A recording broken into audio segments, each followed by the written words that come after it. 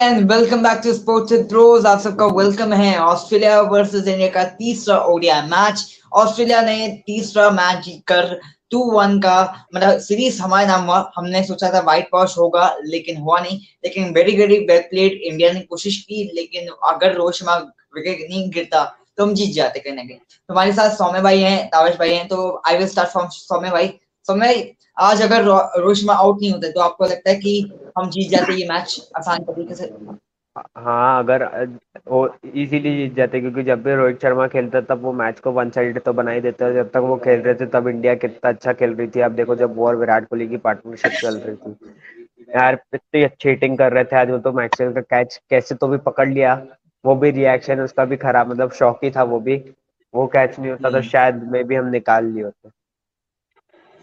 बिल्कुल। अविश भाई, आपका क्या रिएक्शन है after losing the third ODI match? Losing तो चलो ठीक है, बट एक अच्छी पॉजिटिव ये है कि हमारे बैटर्स अच्छी फॉर्म में आ गए, खासकर 1 2 3 4 5, जो कि हिंदुस्तान के लिए बहुत अच्छी खबर है, क्योंकि जिस तरीके से वो बैटिंग कर रही थी हिंदुस्तान की टीम, एक वो यंग विकेट थी, साथ में एक्सपीरियंस का वो तजुर्बा तो था ना। रोहित शर्मा क्या शानदार पारी खेली। और यही हम अपने शो में कहते आ रहे थे कि अटैकिंग क्रिकेट का मतलब ये नहीं होता कि आप हवाई फायर करें। अटैकिंग क्रिकेट का मतलब ये होता है कि आप बॉल की मेरिट पे खेले। और वही आज करके दिखा, और इस साल ये करके दिखाया है रोहित शर्मा ने। अपने पिछले साल की गलती से सीखा है। इस साल इन्होंने क्या किया, एक जो बड़ा बदलाव था वो था कि थोड़ा टिक के खेलने लगे। और हम सब जानते हैं कि रोहित शर्मा कितने डेंजर साबित हो जाते हैं जब वो टिक जाते हैं तो, क्योंकि 10 ओवर में भले ही उनके 40 रन भी क्यों ना हो, वो अगले 40 ओवर अगर और खेल गए ना, तो फिर निश्चित तौर पे वो 260 के आसपास बना सकते हैं। इस तरीके की कैपेबिलिटी है इस खिलाड़ी के पास, और वो करके दिखाया है आज। और जिस तरीके से भारत ने गेंदबाजी की, तो उधर डरा रहा है कि अगर इतने ज्यादा फ्लैट ट्रैक मिल गए ना कि हिंदुस्तान की गेंदबाजी फ्लैट ना हो जाए, तो ये एक और समस्या बन सकती है। तावेश भाई और सौम्य भाई, हमने देखा कि आज मैक्सवेल के खिलाफ हमने इतना परेशानी झेला। और आपको लगता है कि हमारी जो कमजोरी है वर्ल्ड कप में वो स्पिनिंग हो सकता है? बिकॉज मैक्सवेल बॉलिंग ज्यादा से ज्यादा नहीं करते हैं, बहुत कम बार करते हैं, राइट? तो आपको लगता है सौम्य भाई कि हम स्पिनर्स के खिलाफ फंसेंगे वर्ल्ड कप में? हाँ, मेरे को लगता है, मतलब हमें एक स्पिनर ही है जो फंसा सकता है, क्योंकि अगर आप देखो तो हमारा जो ऑस्ट्रेलिया के साथ मैच है वो भी चेन्नई में, तो वहाँ पे आपको मैक्सवेल और जैम्पा फंसा सकते हैं। अगर आप अफगानिस्तान के साथ बात करो तो आपका मैच दिल्ली में, तो दिल्ली में भी राशिद खान आपको परेशान कर सकते हैं, मुजीब ना भी थोड़ा परेशान कर सकते हैं। मगर खैर वहाँ तो आप निकाल लोगे, क्योंकि अफगानिस्तान की बैटिंग इतनी स्ट्रांग नहीं है। उसके बाद बाकी टीम्स के सामने भी आपको स्पिनर्स परेशान कर सकते हैं। आई थिंक सिर्फ एक पाकिस्तानी ऐसी टीम है जिसमें आपको स्पिनर्स परेशान नहीं करेंगे, बाकी सारी टीम में आपको स्पिनर परेशान करेंगे। पाकिस्तान के पास कितने स्पिनर है? एक ही स्पिनर है हार्डली, दो या फिर एक ही है, शादाब खान और नवाज। हाँ, हाँ, और ज्यादा से वही ज्यादा है। उनको स्पिनिंग, बिकॉज शादाब खान ने अभी तक इंडिया में खेला नहीं है, उनको पता ही नहीं कैसे कंडीशन होगा। ताबिश भाई, आपका क्या टेक है कि हम स्पिनर के खिलाफ फंसेंगे? आपने भी बोला था पॉडकास्ट में मेरे साथ जब हुआ था। देखिए, मैं तो अभी भी कहूंगा कि हिंदुस्तान की टीम थोड़ी सी फंसती है स्लो लेफ्ट आर्म ऑर्थोडॉक्स के खिलाफ। क्योंकि हिंदुस्तान की बैटिंग ट्रैक क्या है कि इतने फ्लैट बना दिए आजकल कि या तो जहाँ पे गेम ज्यादा फंसता है, जैसे वेस्ट इंडीज के अंदर फंस रहा था, घूम रहा था, वहां पे दिक्कत हो गई बल्लेबाजों को, चाहे शुभमन गिल हो, चाहे श्रेयस अय्यर, या तो सॉरी माफ करिएगा, सूर्य कुमार यादव।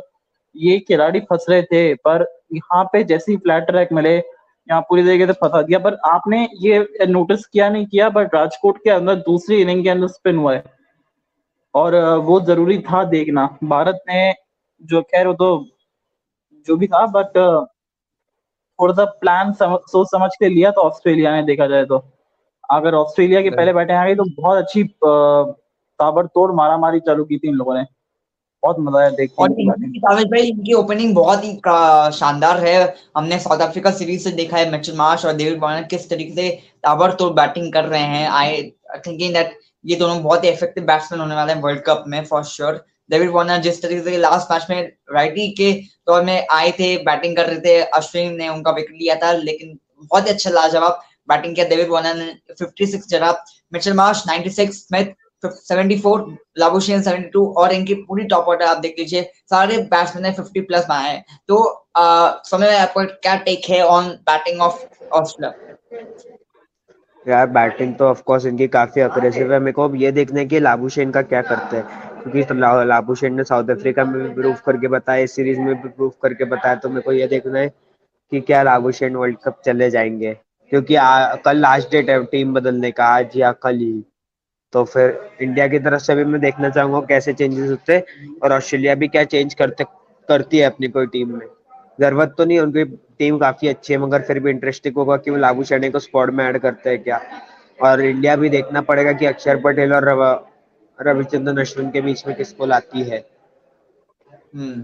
जैसे लाबुशेन की बात चल रही है, तो ट्रेविस हेड तो बाहर हो चुके हैं, इंजर्ड हो चुके हैं। उनके जगह आई थिंक लाबुशेन आ सकते हैं टीम में, तो I think it will be better option because Travis Head तो इंजर्ड हो चुके हैं। कंफर्म नहीं कि वो बाहर हैं या फिर अभी रूट आउट हुए हैं या नहीं। बट अगर बॉलिंग की बात करा जाए, बुमराह को सबसे ज्यादा रन्स मिले हैं आज, 81 रन्स ऑफ 10 ओवर्स, 3 विकेट झटकाए। तो बुमराह की बॉलिंग के बारे में क्या बोलना है ताविश भाई आपको? सेकंड मैच तो खेलेंगे, वो फर्स्ट मैच में खेले थे लेकिन ज्यादा विकेट्स नहीं लिया था उन्होंने। हाँ देखिए, बुमराह के कुछ कहेंगे नहीं क्योंकि बड़े खिलाड़ी है, और कभी कभी दिन ऐसा निकलता है और इस तरीके का विकेट था ना कि सभी ने मार खाई है, सबका वो मीटर एकदम अप था। पर ये देखने वाली बात है ना कि जसप्रीत बुमराह ने वो 10 ओवर के जो खेल में, तो जो 10 ओवर कितनी बार डाले अपने, ये देखने वाली बात है। एशिया कप में मुझे याद नहीं आता कि पूरे 10 ओवर इन्होंने कोई एक मैच में डाला भी है क्या। नेपाल वाला मैच वो खेले नहीं थे। देन उसके बाद बांग्लादेश वाले मैच में भी उनको रेस्ट कराया गया था, if I am not wrong. Pakistan के मैच में भी उनको 10 ओवर मिला तो नहीं फिर था, 10 खत्म ओवर हो मिल गया था नहीं पाए मैच, थे वो। और फिर रही बात श्रीलंका के खिलाफ, तो मतलब पूरी तरीके से हलवा बना पाँच दिया छह था। ओवर किया था बुमराह ने, 5-6 ओवर।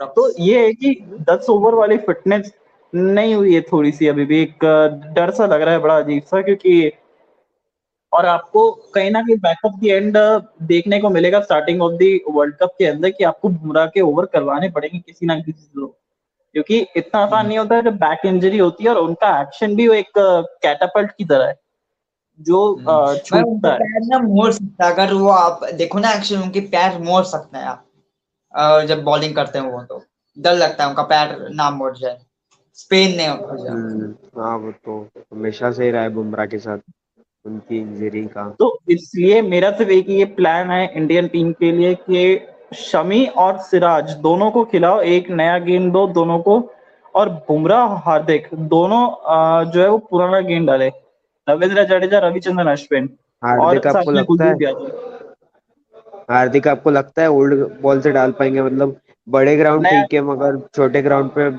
ओल्ड बॉल से हार्दिक मेरे को लगता है रन खा जाएंगे अच्छी टीम के सामने। तो बट फिर भी अगर ये चारों खेलेंगे साथ में ना, मतलब रविचंद्रन अश्विन, रविंद्र जडेजा, कुलदीप यादव, ये तीन हो गए, उसके बाद वो आपकी चार गेंदबाज हो गए प्रॉपर, सात गेंदबाजी के जिसमें तीन जो है वो ऑलराउंडर्स है, तो बैटिंग का डेप्थ भी मिल जाएगा, साथ में कभी हार्दिक को गेंदबाजी करने की जरूरत पड़ेगी भी नहीं। और इंडिया के कैप्टन यानी कि रोहित शर्मा उनको पावर प्ले में मोस्टली दे सकते हैं, मिड ओवर्स में भी दे सकते हैं हार्दिक पांड्या को। लेकिन शुरुआत में मुझे लगता नहीं है, अगर ओपोनेंट टीम को ज्यादा अच्छा मदद मिल जाए और शुरुआत में, तो हार्दिक पांड्या के ओवर्स चांस बहुत कम है उनको लाना। देखिए, भारतीय टीम की जो सबसे बड़ी कमजोरी वो नजर आ रही है, वो डेथ बॉलिंग है। आई मीन जसप्रीत बुमराह के अलावा कोई डेथ बॉलर नजर आता नहीं है। तो आज वॉशिंगटन सुंदर ने ओपनिंग किया, तो तावेश भाई आप इस चीज को कैसे देखते हो? बिकॉज सुंदर को जब भी उनको मौका मिला है टीम में, प्लेइंग 11 में, उनको बैटिंग का मौका नहीं मिला है। जैसे कि एशिया कप में उनको सिर्फ एक ही मौका मिला था और वहां पर इंडिया ने अच्छी जीत हासिल की थी, वहां पर बैटिंग नहीं आई थी। तो वॉशिंगटन सुंदर को एज ओपनर आप कैसे देखते हो फ्यूचर में? एक है तो फ्लोटर की तरह यूज करेंगे इनको, अगर करेंगे भी तो। बाकी बाकी जो है वो आज ओपनिंग के विकल्प थे नहीं इनके पास। आई मीन ईशान किशन की इंजरी है या फिर कुछ तबीयत खराब है, आई डोंट नो। और राहुल को आप मिडिल ऑर्डर में सेट कर चुके हैं। देख, फ्लोटर की तरह आए थे और सामने जो पिच भी, अब जो सेकंड इनिंग में तो गेंद फंस रहा था, पर उस समय रोहित शर्मा एक अलग जोन में बल्लेबाजी कर रहे थे और इंजरी के बाद बैटिंग कर रहे हैं। इतना आसान होता नहीं है। बड़े खिलाड़ी है और जब भी खेले टीम में योगदान दिया है इन्होंने और अच्छा खासा योगदान दिया है। आज मिस आउट किया बट गेंदबाजी अच्छी की। 10 ओवर में कुछ कितने रन दिए थे एक बार आप दिखाएंगे तो पता चलेगा। 50 रन ही दिए इन्होंने, 49 रन, मतलब 4.9 की इकोनॉमी थी, 4.9 या 5 की, तो काफी कम रन दिया। गेंदबाजी तो दबाव बनाया उन्होंने, तो 4.83 फिर की शायद। देख के अच्छा लगा। हम्म। अगर मैं आप दोनों से ये पूछूं सौम्य भाई और तावेश भाई कि आपको ये सीरीज देखने के बाद क्या चीजें आपको नजर आई पॉजिटिव और negative out of the world cup? Saumya भाई से स्टार्ट करेंगे, उसके बाद तावेश भाई से पूछेंगे। सौम्य भाई। मेरे ख्याल से पॉजिटिव तो अश्विन की बॉलिंग, मतलब जिस हिसाब से उन्होंने बॉलिंग की, और शमी की बॉलिंग की। अब मैं पता चल गया कि अब एक हमारे पास बॉलर रेडी है, जब भी हमें तीसरे पेसर की जरूरत पड़ी तो हम कभी भी शमी को ला सकते हैं टीम के अंदर। और अब मैं ये भी पता चल गया कि हम कभी शार्दुल की जगह भी शमी को ला सकते हैं एज अ थर्ड पेसर। यानी हमें लग रहा था ना कि शार्दुल ही हमारे थर्ड पेसर रहेंगे अगर खेले एज अ ऑलराउंडर भी। तो शमी एक पॉजिटिव थे। अश्विन नेगेटिव में मैं ये बोलूंगा कि मेरे को थोड़ा मिडिल ऑर्डर पे अभी भी वो है कि कंसर्न है कि, क्योंकि अगर आप पिछले मैच में देखो, ठीक है हमने बैटिंग काफी अच्छी की, फिर भी हम और आई थिंक सो 10-15 रन बना सकते थे, हाँ, मतलब। और इस मैच में हमने ऑफकोर्स रोहित और कोहली को छोड़ के वापस किसी ने परफॉर्म नहीं किया। तो वही है, ये लोग कंसिस्टेंट रह पाएंगे क्या पूरे वर्ल्ड कप में? को बस वो एक थोड़ा सा है, तावेश बिकॉज भाई। एंड में वही बात आ जाती है कि बड़े मैच में परफॉर्म करेंगे कि नहीं। बिल्कुल। तावेश भाई। मेरे लिए सबसे बड़ा कंसर्न, पहले नेगेटिव से आते हैं फिर पॉजिटिव पे जाते हैं, तो फिर सबसे बड़ा कंसर्न तो मेरे लिए यही है, भारतीय टीम का death bowling. I mean Jasprit Bumrah के अलावा डेथ बॉलर नहीं है इस टीम में। आई मीन हार्दिक आपका डेथ बिल्कुल का बॉलर नहीं है। सिराज आपके डेथ बॉलर बिल्कुल नहीं है। शमी इतना अच्छा वो यॉर्कर्स पड़ता नहीं है उनका डेथ के अंदर, कहीं फुल टॉस हो जाता है, स्लोअर वन उनके पास नहीं है। फिर हार्दिक पांड्या तो बिल्कुल भी नहीं है और शार्दुल ठाकुर तो कतई नहीं है। तो फिर ये डेथ बॉलिंग एक कंसर्न है भारतीय टीम के लिए। दूसरा कंसर्न ये है कि रोहित शर्मा और विराट कोहली के अलावा जो स्पिन के सामने हमारा एटीट्यूड रहता है, एक वो जो खेलने का तरीका रहता है ना, उससे थोड़ा डर लगता है यार, क्योंकि स्पिन के सामने हम फंसते हैं और ये कि स्पिनर्स फंसा ना दे हमको बस। और रही बात हम्म। पॉजिटिव्स की, तो फिर बल्लेबाजों ने तो खूब बल्ले बल्ले मचाई है इस मैच में, इस पूरी सीरीज में। और जो हमारे तेज गेंदबाज से, जो कि नई गेंद से गेंदबाजी की थी, खासकर आप बात कर लीजिए प्रसिद्ध कृष्णा की या मोहम्मद शमी की, बड़ी शानदार गेंदबाजी की। बहुत मजा आया उनकी गेंदबाजी को देख के। Absolutely agree. और इंडिया जो है वर्ल्ड कप में एंटर करेगा एज अ नंबर 1 टीम। होपफुली इस बार हमारी हाथ लग जाए वो वर्ल्ड कप। हमने पूरा सीरीज डोमिनेट किया, नो मैटर कि हम थर्ड और मैच हार गए, लेकिन ये पूरा सीरीज हम देख लीजिए सूर्य कुमार फॉर्म में आ गए हैं और अच्छी बात है। अश्विन को देखता हूँ कि कल इसमें अच्छी बात होगी। बीसीसीआई की ऑफिशियल बात करेंगे कि अश्विन को ऐड किया जाएगा टीम में। तो हम सब चाहते हैं कि अश्विन आए, बट मैं आप दोनों से पूछना चाहता हूँ कि अक्षय पटेल को किस वजह से बाहर करेंगे? आप अपना प्लेइंग 15 में आप खिलाओगे अक्षय पटेल को या फिर आप बाहर कर दोगे अगर वो मैं तो फिट अश्विन है? के साथ मैं अश्विन के साथ ही जाऊंगा। अक्षर पटेल और बट क्या जडेजा सेम बोलकर काइंड ऑफ आप हो अक्षय जाते पटेल हैं। को बाहर करोगे? अक्षय पटेल ने क्या गलती किया कि अगर अक्षय पटेल पूछेंगे तो बीसीसीआई को मैंने क्या किया है गलत ऐसा?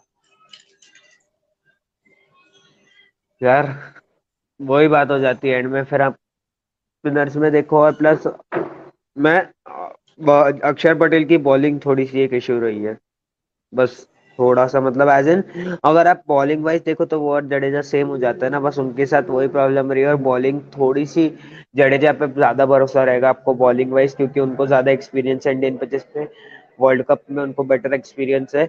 और प्लस बॉलिंग वाइज भी अगर आप आंख बंद करके कभी भी किसी भी दिन बोलो अक्षर पटेल या रविंद्र जडेजा, तो मैं रविंद्र जडेजा बोलूंगा। बस वही मामला फंस जाता है। और अगर आपको ऑप्शन चाहिए तो फिर अश्विन से बेटर तो कोई है नहीं अभी आपके पास। इसलिए मैं पर्सनली और अश्विन उनके के पास साथ एक जाऊंगा, और सीनियर अश्विन भी है, बैटिंग भी दे देंगे। सीनियर बॉलर अश्विन भी है बैटिंग भी अश्विन, तो दे उनके देंगे। पास एक हाँ। एक्सपीरियंस भी है कैसे बॉलिंग करना है। और चेन्नई में तो उन्होंने ऑलरेडी आईपीएल में बहुत बार खेला भी है, चेपॉक में, धोनी के अंडरशिप में। तो ताविश भाई आपके हिसाब से तो अश्विन ही खेलेंगे? मैंने आपसे पूछा था एक सवाल प्रीवियस लाइव और पॉडकास्ट में। हाँ बिल्कुल अश्विन खेलेंगे। और मुझे लगता है ना कि क्या क्या ठाकुर को बाहर कर सकते हैं। आई मीन अक्षर ने कोई गलती की नहीं है। सी ठाकुर के साथ क्या सीन है कि वो विकते रहते हैं और वो बहुत बार एक्सपेंसिव भी रहते हैं। इस सीरीज में विकेट भी नहीं मिली उनको। तो मेरा ये थॉट है कि एक अतिरिक्त पेसर के बदले एक अतिरिक्त स्पिनर क्यों नहीं, क्योंकि हाँ एट हो द एंड ऑफ सकता द है। टूर्नामेंट आप देखेंगे कि जो विकेट्स है थोड़े से स्लो डाउन होना शुरू होंगे, क्योंकि इतनी और चेन्नई धूप में स्पेशली और स्पिन फ्रेंडली है, 3 स्पिनर्स की जरूरत है उधर। अश्विन, जडेजा और कुलदीप यादव तीनों एक्सपीरियंस बॉलर्स हैं और सीनियर भी हैं। कई विकेट्स पे आप देखेंगे, लखनऊ वाला विकेट है ना, उस पर आप जैसे अक्षर को भी साथ में खेलते हुए नजर आएंगे। क्या पता वो उस मैच हम्म। में हार्दिक को रेस्ट दे दे या फिर सूर्य को रेस्ट दे दे, कोई भी हो, आई डोंट नो किसको रेस्ट देंगे। पर हम्म। किसी को रेस्ट दे के आप अक्षर को भी खिला सकते हैं एक अतिरिक्त स्पिन ऑप्शन के लिए। तो हाँ मैं कहूंगा कि एक तेज गेंदबाज के बदले एक स्पिनर करो, क्योंकि अभी आप सोच रहे स्टार्टिंग ऑफ द टूर्नामेंट के लिए, हम सोचते हैं at the end of the tournament जब आप जाएंगे तो फिर आपको स्पिन के लिए कितना मदद मिलेगा। बहुत मदद मिलने वाला है, क्योंकि विकेट स्लो डाउन होएगा, और कहीं का भी हो, चाहे वो हिंदुस्तान का हो या फिर कहीं का भी हो, वो विकेट स्लो डाउन होते ही है, क्योंकि 50 ओवर का गेम हाँ। खेल रहे हो यार। हल्की बात नहीं है, 100 ओवर की पूरी गेम रहती है एक दिन की, तो विकेट थोड़ा सा स्लो हम्म, डाउन तो होता ही है। बिल्कुल एब्सोल्युटली। नहीं, सही थॉट है आपका। तो सब चाहते हैं कि अश्विन आए प्लेइंग 11 में। तो चलिए फिर इधर ही लाइव को एंड करते हैं। इंडिया को मिली है बहुत बड़ी जीत, मतलब इधर नहीं मिली थर्ड ओवर में, लेकिन 2-1 से ये सीरीज हमारा नाम हुआ। और वर्ल्ड कप से पहले अच्छी न्यूज है कि हम ये सीरीज जीतकर आ रहे हैं। सारे प्लेयर्स, विराट कोहली हो, चाहे वो रोहित शर्मा हो, चाहे वो सूर्य कुमार हो, चाहे आपके बॉलर्स हो, चाहे आपके टॉप ऑर्डर के शुभम गिल हो, सारे फॉर्म में आ चुके हैं। होपफुली यही हमारी अच्छी स्ट्रेंथ हो और वर्ल्ड कप में भी ऐसी बैटिंग हो, ऐसी बॉलिंग हो। Ash bhai, thank you for joining in. Soumya bhai, thank you for joining in. और आपसे मुलाकात थैंक यू। कल with another live and another short analyst कि क्या होगा पहले मैच के लिए, पहले प्लेइंग 11 बहुत जल्दी बात करेंगे। जय हिंद, जय भारत।